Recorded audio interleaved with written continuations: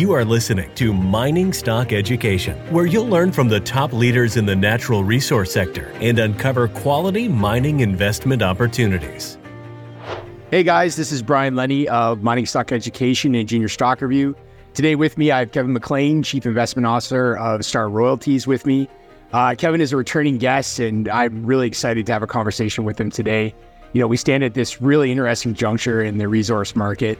A little bit of blip in the precious metals over the last couple of weeks, but then we kind of have another sort of lull in the market. And so looking at today's market, going back to 2022 and then looking at 2023, Kevin, generally speaking, do you see today's market as an opportunity or something to, buyer beware? Yeah, look, I think it's an opportunity. As you well know, and perhaps painfully know, we've had this couple of year correction in the gold price. We've actually had a 3-year correction in gold equities because they didn't keep up with the last gold rally to new highs. So it's been painful. Not surprising if you're a regular player in the States, you're quite aware you don't really want to fight the Fed when they're tightening. You don't expect gold to do very much. So take a more defensive position, maybe a little bit more cash than usual, and wait for the opportunities. I think fundamentally we've reached pretty much the end of the Fed rate cycle here. Maybe there's another hike, but I doubt it. Maybe there's 6 months of current interest rates being maintained at this level, which is not bad for gold. So I think we're okay here. That's the fundamental side. Technically, I follow a lot of technical stuff too, and it's sort of kept me on the bearish side of the market until October, November. So I think we have room for upside here. The new highs. Right. So do you think it's, talking about gold, do you think it's mainly fear that, in terms of investor sentiment, do you think it's mainly fear that's going to drive people back? Or is it a matter of just the gold price responding to an interest rate policy change? Look, it's for most of my career, it's been the gold price responding to real rate of return on money. But that has evolved into a situation now where a certain type of fear is the focus. And it's not the fear that Israel and Hamas will keep fighting for 6 months. It's a declining confidence in the quality of U.S. sovereign debt and the U.S. fiscal position. So 7 or 8 years ago, I used to go around Canada with my PowerPoint deck talking about why own gold. And I remember talking very clearly about the Congressional Budget Office projection for the next 10 years in the U.S. And I said, look, this projection is always optimistic, always. But let's assume the optimistic projection is correct. The current level of debt in the U.S. is going to go from 15 trillion, give or take, to 26 trillion by the year 2026. And current government revenues of 3 and change trillion could go to 5 and change trillion. So I said, what do you make of that? Well, if the government's taking in, let's call it 5 trillion in revenues and their debt's 25 trillion, their revenues are only 20% of their debt, right? So if you're paying, let's say, 5% interest on your debt, was that a quarter of your revenues are going to service debt? And you're actually have to borrow that money too to pay the interest on the debt. So I said, you couldn't walk into a bank and expect to get a mortgage with those kind of metrics, right? So I said, what we're seeing here is, a rosy scenario where the U.S. fiscal position is declining rapidly to a point where the AAA credit rating, even if it's sort of artificially maintained because it's never accurate. In reality, the credit quality of the U.S. is declining rapidly. And the alternative to U.S. sovereign debt is hard assets, and particularly gold being one of those assets. So now let's roll the clock forward to 2023. Rather than the debt being 26 trillion 3 years from now, it's 34 trillion now.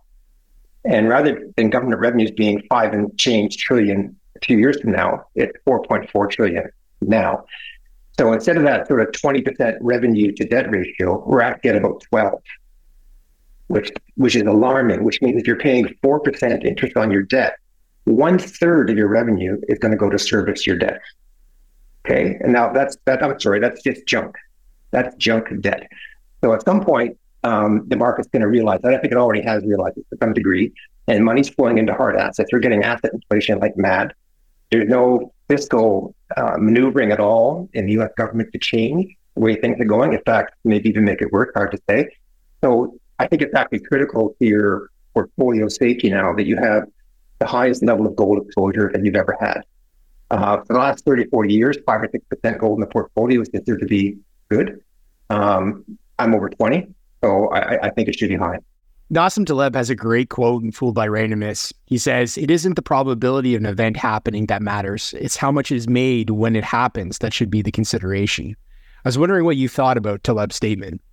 Yeah, look, that's correct math in isolation, but I think you have to take that quote in context when you're dealing with a portfolio. So, for example, if I said to you, I'll give you a choice. You can get a 20% return 80% of the time, and the other 20% of the time you get nothing. Or you can make 1,000% return 5% of the time. And the other 95% of the time you make nothing. If you look at that in isolation and say, oh, 5% of 1,000, that's 50%. 80% of 20, that's 16%. So I could always take that 5% shot. Okay. And in real terms, that's the bet on the junior mining company, putting down a couple of drills, hoping for that 10 bagger. But what that quote, I think, misses is the effect of compounding.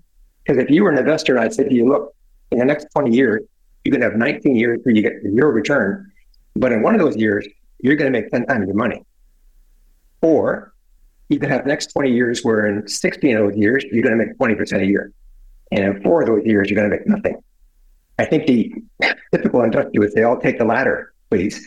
And if you factor in compounding, which is what the quote you gave me misses when applied to portfolio management, the compounding effect will show you that you're actually probably 80% better off to take the second lower return, higher probability outcome. So, calculating weighted average portfolio return expectation is part of the toolkit when running your portfolio. I think one of the things that people forget as well, though, is that forecasting those probabilities that this fellow is talking about, what is the probability of a particular outcome? There's a huge error bar attached to that as well. So nobody really knows, right? On the macro scale, how do you sort out between signal and noise and figure out what actually matters? Because especially these days, whether it's war in Russia, Ukraine, the Middle Eastern stuff going on, there's tons of noise out there. But what is actually important? How do you figure that out? It's the impact of the noise on monetary policy. Okay, so whenever you have a war, a conflict, and gold rallies for a month or two, and you get those sort of 15, 20% rallies, you just sell. Because in my experience, it's never affected monetary policy, ever. So that just means whenever the war settles down or people lose interest, we'll just have reversion to the mean and gold will go right back where it was, and you get to reload your portfolio. So I don't pay much attention to those kind of events. When people are talking about the BRICS countries introducing new currencies and things like that, which could be a strong fundamental change to the monetary order, you have to pay attention to that. But if you're already appropriately weighted in gold, then a positive event like that happening, which it takes demand away from US dollars and towards hard assets, for example, that's just a bonus return. You don't sort of position yourself for it, but if it happens, it's nice. Conversely, if there's some other event happening that could strengthen the dollar dramatically, and I think about the plaza Ford back in the 80s. You're probably too young for this, but there were government maneuverings back then to strengthen the dollar, weaken the dollar, and they were very clear on what their objective. And you could certainly respond to that because that could have a major effect on the gold price, and it did. But that's a pretty rare event. You mentioned the BRICS and this talk of competing, I guess, currency against the U.S. dollar. I would assume when you look at news like that, how much weight do you put to the rumors of a BRIC currency or a gold-backed currency? I think is what the main rumor is. Yeah, it's hard to assign a weighting to it, so to speak. I just dive into my research and my connections, have chats about it with people, and try to come to some kind of conclusion. And I came to the conclusion 6 months ago that the BRICS was not going to be anything really, so I just ignored it.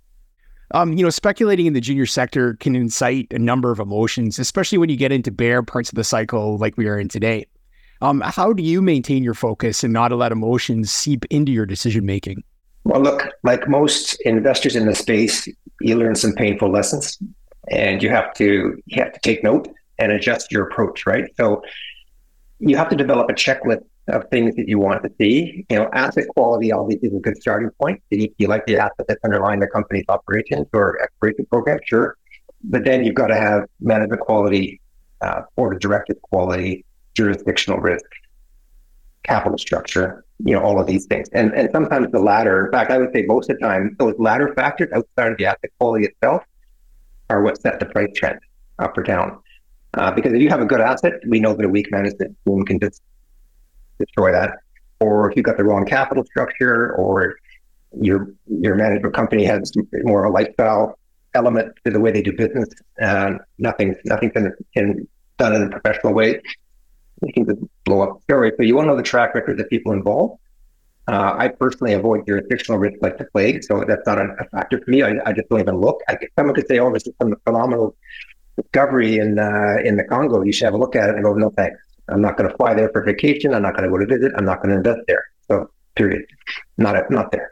Well, you mentioned like the whole idea of lifestyle company, and Rick Rule says that sort of a quantitative mark that he looks at in terms of G&A is 25%. So if the G&A of a junior company represents 25% or under, and again, I hope I don't want to put words in his mouth. My interpretation is if it doesn't exceed 25% of the current budget, so you add in what they're drilling or what they're putting into the ground versus G&A, he says that is a good level. Do you have a certain spend level on G&A that you say, hey, that's not enough, or is it just every situation is different? I've never quantified it into a percentage like Rick has, but it's certainly a focus of me. The first thing I look at when I used to have companies calling me up to come see me to get a check all the time. And I've never heard of them in many cases. So I just flip open the financial statements. I would look at the overheads. I would look at how these guys are paying themselves versus what's going into the ground versus what's going into marketing versus what's going into debt service or whatever. And I don't have a number in my head, but most of the time they fail the interview before they show up. Because I could just see how they're running the company. And sometimes guys will raise $1 million and 200,000 ends up in the ground. And 800 grand goes for marketing and salaries and other stuff. And so there's like no point. And I've had many occasions where I've told a company coming in, even if I like what they're doing, I'm saying, you want $2 million, please come back when you want 10. Because, if you're going to put even $1.5 million into the ground, your market cap's 40, 50 million or something, that $1.5 million, if your finding cost per ounce is X, blah, blah, blah, I do the math, and you know what?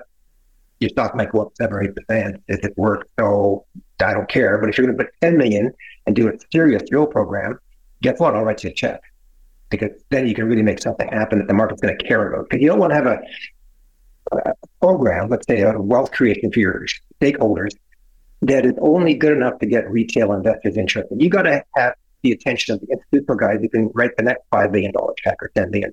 You want those guys in. So they've got to see that multi-million ounce potential being targeted and achieved in short order, as opposed to, we'll drill for 6 months until the snow comes and hopefully we'll find 100,000 ounces and nobody cares. Is there what you were just mentioning there, the balance between the number of retail shareholders and, funds or big strategics? I find there's a company that comes to mind off the top of my head that I'm invested in, like Kenorland Minerals. I think it's a well-run company. It's so deeply held by its strategics and its management team that its retail portion is so small that it trades hardly any volume. And I guess I see it from 2 points of view, where I definitely agree that having those strategics, having those big funds, they've never had a problem with raising money. And the business is run well, but it doesn't seem to garner the interest, which kind of leads into maybe the problem with prospect generators to a point. But so to you, is there a balance between the percentage of retail and then the percentage of the big boys? Yeah. So first of all, I've never owned a prospect generator. I would say, look, it's a low risk way to play the sector, and over time you can do okay. It has some sensitivity to the gold price, but not much. It's kind of a low beta stock. Gold's up 10% and it goes up 5% because it's not really direct drive to cash flow, et cetera. And the main problem with them is, if it is a prospect generator, they typically have deals with a whole bunch of counterparties on their various projects that are optioned out. But those counterparties can be pretty weak, and they don't have a predictable timeline of establishing wealth for the prospect generator. So it's so hard to analyze that you kind of stay away from, in my mind. And second part of the question about seniors was what? Sorry. Well, it's kind of like you mentioned, the amount of concentration of money spent that's there to get the retail investor, the percentage to get those funds, those big players. Right.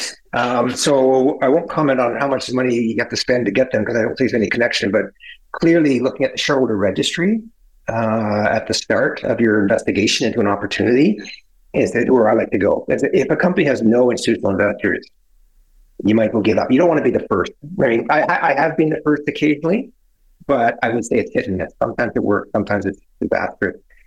It's better off because you need a series of check writers, guys. Guys can write those $1 million checks time and time again if you're in a developing or exploration program that you're ramping up. And if it's all retail, there's just no real comfort level that that's going to happen in a timely basis, in which case your stock could be doing well one season and then next season the gold price happens to be down, the retail crowd's not there, and your stock's down 50%, and you're like, oh, you get a sequentially lower financing. And once you get sequentially lower financing, I'm out. I mean, it just never ends well. I guess it works. I guess it works the other way too when some of the funds want to get out, though, because there was a company I was invested in last fall, and one of the problems that they had is that one of the funds had some redemptions after such a bad year, and they ended the year, and it didn't end up being catastrophic because they had some good news. But to try to get 10 million shares through a company that trades, 20,000 a day is a daunting task. So I guess in the end, it's still how well the company does to take advantage of the stability brought in by big shareholders. That's right. And if the fund's having redemptions, it may be because their track record is not good, and it may be because their approach is not good. Maybe they're investing in too many things where the boxes aren't being checked and the performance is not good, so the fund gets redeemed, and then it's a kind of a snowball effect. We kind of touched on it just earlier in the conversation, but jurisdictional risk, it's definitely real. We see what's going on in Panama right now, and with the Cobre Panama mine and First Quantum, it's kind of nightmarish when you look at the amount of money that's being spent on that mine and what it could produce for the country and kind of what's going on. We had troubles in Chile, a couple of years back. Now we look at Guyana and Venezuela and whatever that may or may not be. So you did say that you would just avoid the poor jurisdictions. But how do you differentiate between what is a good jurisdiction and what is maybe necessarily a no-go? First of all, they have to have a decent mining code. But more importantly, they have to respect contract law. And once a jurisdiction starts piling up failures in that regard, where they've established a contract with a mining company from North America, presumably, they've come in and done something. And then 2 or 3 years later, once the mine's up and running, they look at it and go, well, we think you're actually taking too much money out of the country. These minerals belong to the citizens of the country. We think it'd be fair if you gave us 10% of the project for free. That sort of nonsense. That happens all the time. So once they've done that once, they're out. Period. Or anything like that. I've seen situations where exploration licenses have been, allegedly in place for years, but all of a sudden they're taken away and given to the cousin of the president. Just because they're starting to find something. So that once you see any kind of behavior like that, I'm out. I'm sorry, I'm never going to. Right. Okay. Well, that's a good way to, because you look at the Panama situation. I'm not totally familiar with it, but it's this is an operating mine that's been, I don't know, was 20 years already that it's been producing, and it's been a big 180 on their policy, and I think it has dire consequences, I think, for the people, unfortunately, and it doesn't seem like they understand that. Let's say in terms of the jurisdictions that you do like, do you have any sort of discount? Like, do you rank, let's say, Canada, the States, or even like the Nevada versus Alberta or BC? Is there any way that you have a discount in between, or is it just plainly if you like the jurisdiction, it's just plainly what the project's worth? Well, let's just say in Canada, I don't favor the colder parts of Canada. Don't invest there very much. In the States, there's a few northern states in the U.S. I don't invest in very much because they're a little more environmentally sensitive, which is not a bad thing, but it just means that the path to success is more difficult. And sometimes there are roadblocks brought in. And in my early days as a portfolio manager, I used to assign countries that were on the sketchy side at 25% discounted. Okay. And then in North America or Australia, 5 or 6% is fine. I wouldn't worry about it. I wouldn't really differentiate. But then after a while, I figured that 25% wasn't even high enough. It just went to 100%. It's not going to be there. And even in North America, a development project, even under good management, good project, good timeline, well-funded, 15 to 20% discount rate in the marketplace is actually find that normal. People say, "Oh, that's not fair. My stock's undervalued." Not really, because there's risk attached to doing these things. And my empirical observation over 3 decades is 15 to 20% quite normal. It does we're talking to the developers now. I think, especially in the precious metals portion of the market, the developers have to be probably the most depressed. The explorers too, but maybe across the board, I'd say developers are pretty hurting. Looking at the developers, and especially those ones that have that feasibility but complete, and they're right on that cusp of a construction decision. Looking at the NPV to CapEx ratio, do you think that the ratio has to be greater than 1 to be constructible or to interest you as an investor? Yeah. So I'll give you an example on the math. If you have a 10-year mine life that you're about to build and start your cash flow in 1 year's time, and your CapEx to NPV is 1-to-1, that's about a 22% IRR. If it's 1-to-2, it's about a 35% IRR. If it's 1-to-3, maybe it's 50, something like that. So to take 22%, put that in the context of the error bar on the economic study attached to the project. So a PEA, the rule of thumb is it's plus or minus 30% error bar on the analysis. It's never plus, by the way. It's only minus. And on the PFS, it's supposed to be plus or minus 15%. Again, never plus, only minus. And on the feasibility, it's supposed to be pretty immaterial, but not always. Could still be 5 or 10%. So if that's your error bar, and they're offering you 22%, let's say, and your error bar might be 20%. So what do you got there? So it's the risk reward is, for me, not acceptable.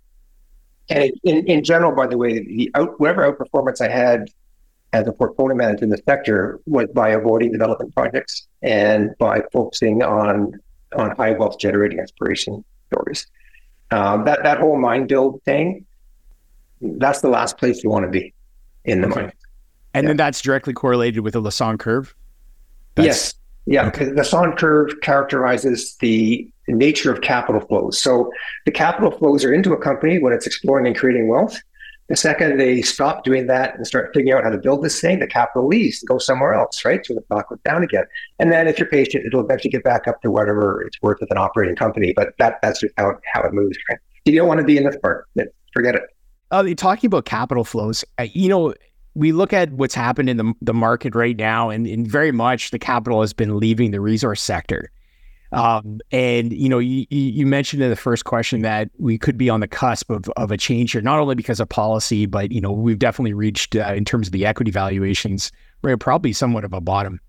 So how do you track? Are you using anything in particular to signal, hey, the money is starting to flow back in? Is it just a matter of the equities going up, or is there anything else that you look at to say, okay, the flow of the money is coming back into this market? Yes. So you have to understand the fundamentals for the gold market and what tends to move the gold price up and down, sustainably up in particular, which is those negative real rates of return on T-bills, et cetera.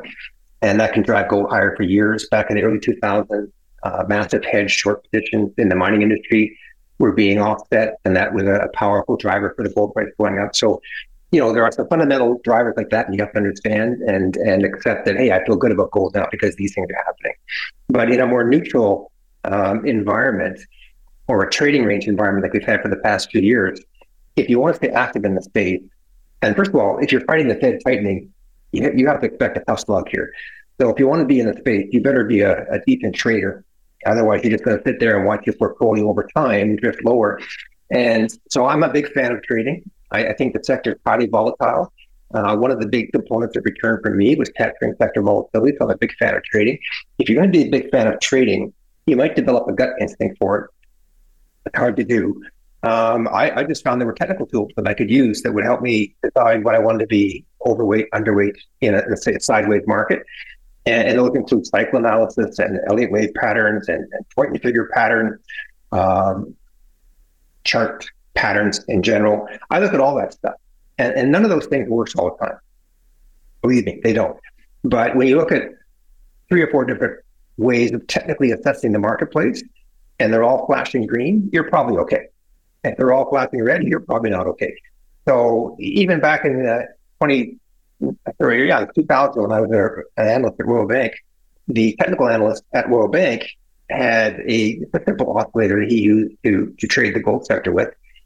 And son of a gun, it worked pretty well. And so I started with that and used that as well. And so I have a few tools like that, but you have to have some sort of technical opinion on the price trend as well. Otherwise, you're just adrift.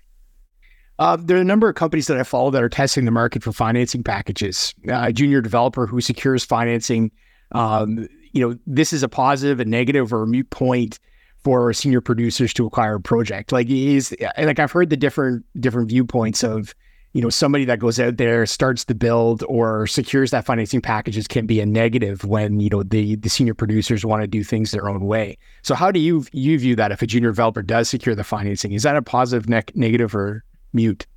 Well, typically, the junior developers these days are trading at the lowest valuation I've ever seen in my career. Like Caliber just bought Marathon for 0.4 times NAV, according to one research piece I read. I know other, like I-80, I think is trading at 0.3 times NAV. These are good projects, but they're just getting trashed. And so you'd think ordinarily a senior would want to come in and own those things, but a senior won't touch them unless there's a couple million ounces there already with potential to grow more. Other than that, it's just too small. They don't care. So in our world, we're probably dealing with guys with smaller projects than that who want to get built, and, the 50,000 to 100,000 ounce producer guys. And the seniors just don't care, to be honest. The guys that do care, be the smaller intermediates and the smaller producers, they will care. And they will be more, I think, positively affected by a junior company getting some financing. They think, okay, that's a risk off my balance sheet. These guys are funded. Now I can go and talk with them and see if they want to merge. Okay. If they're not funded, then I don't want to take their balance sheet risk and CapEx risk onto my balance sheet because I'm not quite that strong yet. So that's the game being played. But the other game being played is if you go out and get, 15% debt, like some of these guys do, I think that's a huge negative because no one wants to acquire that. And I think tactically speaking, if you're playing the game of when to come in and go after a company like that, you say, well, look, these guys are going to get themselves in trouble. They got this really brutal debt to carry. One slip and their back is against the wall. The share price is down 50%, and then I can go talk to them. So if it was all equity, which is rare because, one thing you're very cognizant of is the fact is if the market cap for the company is 50 million and they need to raise 200, guess what? It's not happening. It's not happening. So it's just a matter of playing the waiting game until these guys basically reach out for a strategic suitor to make this progress. This brings us to talking about mining construction financing. We're in an interesting point in the market where the royalty and streaming companies seem to be one of the best choices for a junior to finance the building of a mine. And it's something that I think is, it definitely seems to be cyclical when that cost of capital is best attributed to the royalty and streaming place. We saw it with G Mining and the Franco-Nevada deal where, it was a royalty and, an equity and debt deal across the board. So in your view, is the royalty and streaming the place to be in terms of finding good terms for financing packages these days? Yeah, look, I can't tell you how many conversations I've had with CEOs of junior companies that needed money. And we've had the conversation saying, look, your debt cost of capital, if you can even get it, is, let's say, 12 to 15%. Your equity cost of capital, with you trading at 0.5 times NAV, is 20-something%. We can offer you single-digit cost of capital based on your known resources. And we hope to win, obviously, if you win. So if you win and your resources expand, your production expands, you're happy, we win too. But in the meantime, we're the cheapest option for you. And what we're doing for you is neutral or accretive to your valuation because you're taking that finance, you're reducing that financing risk for one, which the market will love. You're getting validation of whatever you're doing because the outside third party has, brought in their experts to have a look and decided that things are investable. So it's a win-win. And again, if you happen to give away some ounces life of mine 10 years from now because your exploration success is good, no one's going to come back at you and say, hey, you should have done that royalty 10 years ago. It's not going to happen. And the other thing is that you just intimated, the really cool thing about a royalty solution is it could be part of a bundled solution. Okay, let's get this thing done. Like, I don't want to be the guy putting in 100% of your financing. Let me put in 10 or 20%, maybe 30, 40% equity and the rest is debt, and the debt comes at a lower coupon because you got the other stuff backing the debt. So the collateral value has gone up, et cetera. So I like the total solution using a royalty component. I think that's the way to go. Right on. The royalty and streaming sector is quite interesting. There's a number of smaller players, such as Star Royalty that have been, burgeoning their way and developing themselves. At the top, Franco-Nevada and some of the Wheaton precious metals are definitely, massive times bigger than these smaller companies. What do you think is going to be the catalyst for these guys to start, acquiring some of the smaller companies moving forward? It's a good question. I will say when I was a portfolio manager, I think I owned virtually every royalty company that ever came into the marketplace because I thought I just liked the business model. And as long as it wasn't, too exotic, investing in the depths of Africa or something, I would own them. And I had 4 or 5 of them taken off my hands through acquisition by the majors, like International Royalty, Silverstone, for example. It gets to the point where we're in the capital arbitrage business, right? So I'm trying to get the market to give me equity capital or not likely debt, but maybe debt capital, and take that and roll it into a royalty and streaming opportunity where I get a higher return or positive spread for me. If the market's going through a down cycle where your valuations are depressed, you can no longer arbitrage capital successfully, or you have to get, a very happy outcome on the drill results or something to make you recover the cost of the capital you raise. So at some point, if the treasury of a junior company is inadequate to really keep building the portfolio and all they can do is issue shares to build the portfolio, you're just naturally driving your NAV values to a discount. And then your arbitrage breaks, and then you should be receptive to a takeover. That happens. And I'll even say today, if I just carry on for a second, there's a bunch of small players out there in the royalty space. It's hard to find one with free cash flow. They may have revenue, but do they have free cash flow? Hard to find. Right. Well, that sort of leads into my next question is the free cash flow the major driver, or is free cash flow that you can see in the future more desirable? Like, do you think, generally speaking, one is more like, is it free cash flow now or a little bit in the future that's more desirable? Yeah. So when I was managing money, I had a team building models on these investments that we had. So this particular investor might have a 10-year mine life, and we might have modeled it out to the nth degree that we can.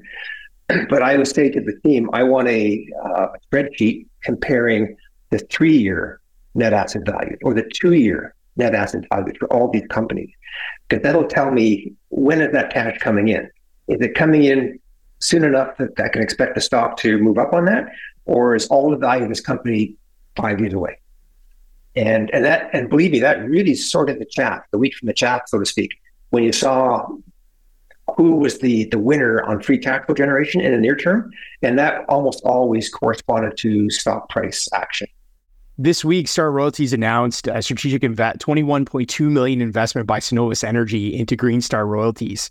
The market has responded. The share price of Star, shot up. Can you explain more about the deal and how it benefits shareholders of Star Royalties? Yeah, so Star Royalties started out 4 years ago as a precious metals focused royalty company. And then we happened to make they originated a small carbon credit royalty in Ontario because we thought that would be a good thing to do to sterilize our very low carbon footprint. And we got so much attention from our stakeholders in that investment that we thought, let's do some more here. So make a long story short, we ended up doing a lot more, and we needed money to do it. So we got an equal to come in, and after they spent over a year checking out what we were doing, and then they liked it, so they came in as a joint venture partner. Cenovus has now done something similar. They've spent many, many months checking out what we're doing, and they've come in as a joint venture partner. And so I think for us, having two, I'm going to say, ESG leaders in their respective resource sectors, putting a stamp of approval on what we're doing, I think it's huge. And to my knowledge, we're the only real North America-focused carbon credit royalty company. Everybody else is doing things all around the world, and some of those things aren't going well because of some of the same jurisdictional risk issues that hamper mining, also hamper apparently carbon credits. So we're going to stay close to home, and I think that's attractive. But we're going to grow that green business. We've stopped investing in mining for now because we need the capital to incubate and grow that carbon credit business into the public domain. And the mining business, to be honest, it's as interesting as it is. the opportunity to make better returns are in the carbon side. And so we'll see how that goes. We either have to split the company up eventually or sell one half of it or do something with it. But our focus for now is carbon credits. Excellent. For those interested, we'll link to Star Royalties in the description. Kevin, it's been an absolute pleasure having you on and having the conversation. Thank you very much for coming on the show. Yeah, thanks for having me, Brian.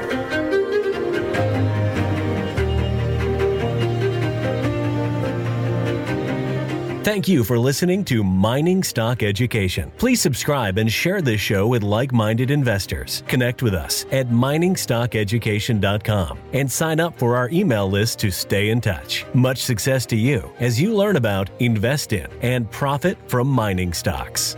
The mining business is one that generates gigantic wealth. You know, a good drill hole that converts might cost $50,000 or $100,000, and it might discover something worth a couple billion.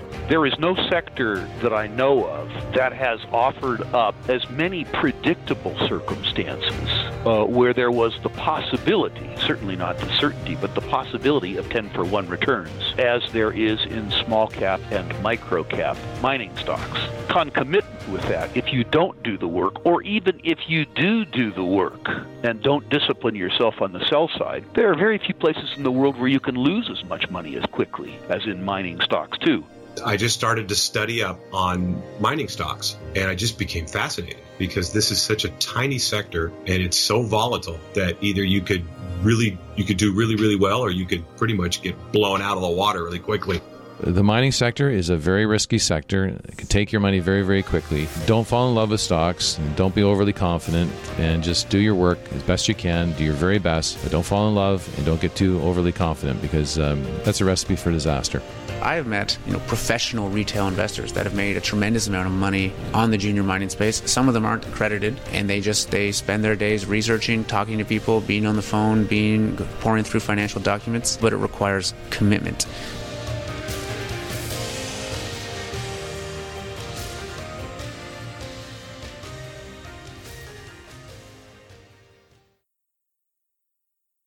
This podcast is for informational purposes only and is not to be considered personal legal or investment advice or a recommendation to buy or sell securities or any other product. We make every effort to be accurate, but the information presented is not to be considered infallible. It may contain errors, and we offer no inferred or explicit warranty. If personal advice is needed, consult a qualified legal, tax, or investment professional. Do not base any investment decision on the information contained on miningstockeducation.com, our podcasts, or videos. Make sure you always conduct your own thorough due diligence before investing. Realize that we may hold equity positions in or be compensated by some of the companies we feature, and therefore are biased and hold an obvious conflict of interest. For our full disclaimer, please visit our website.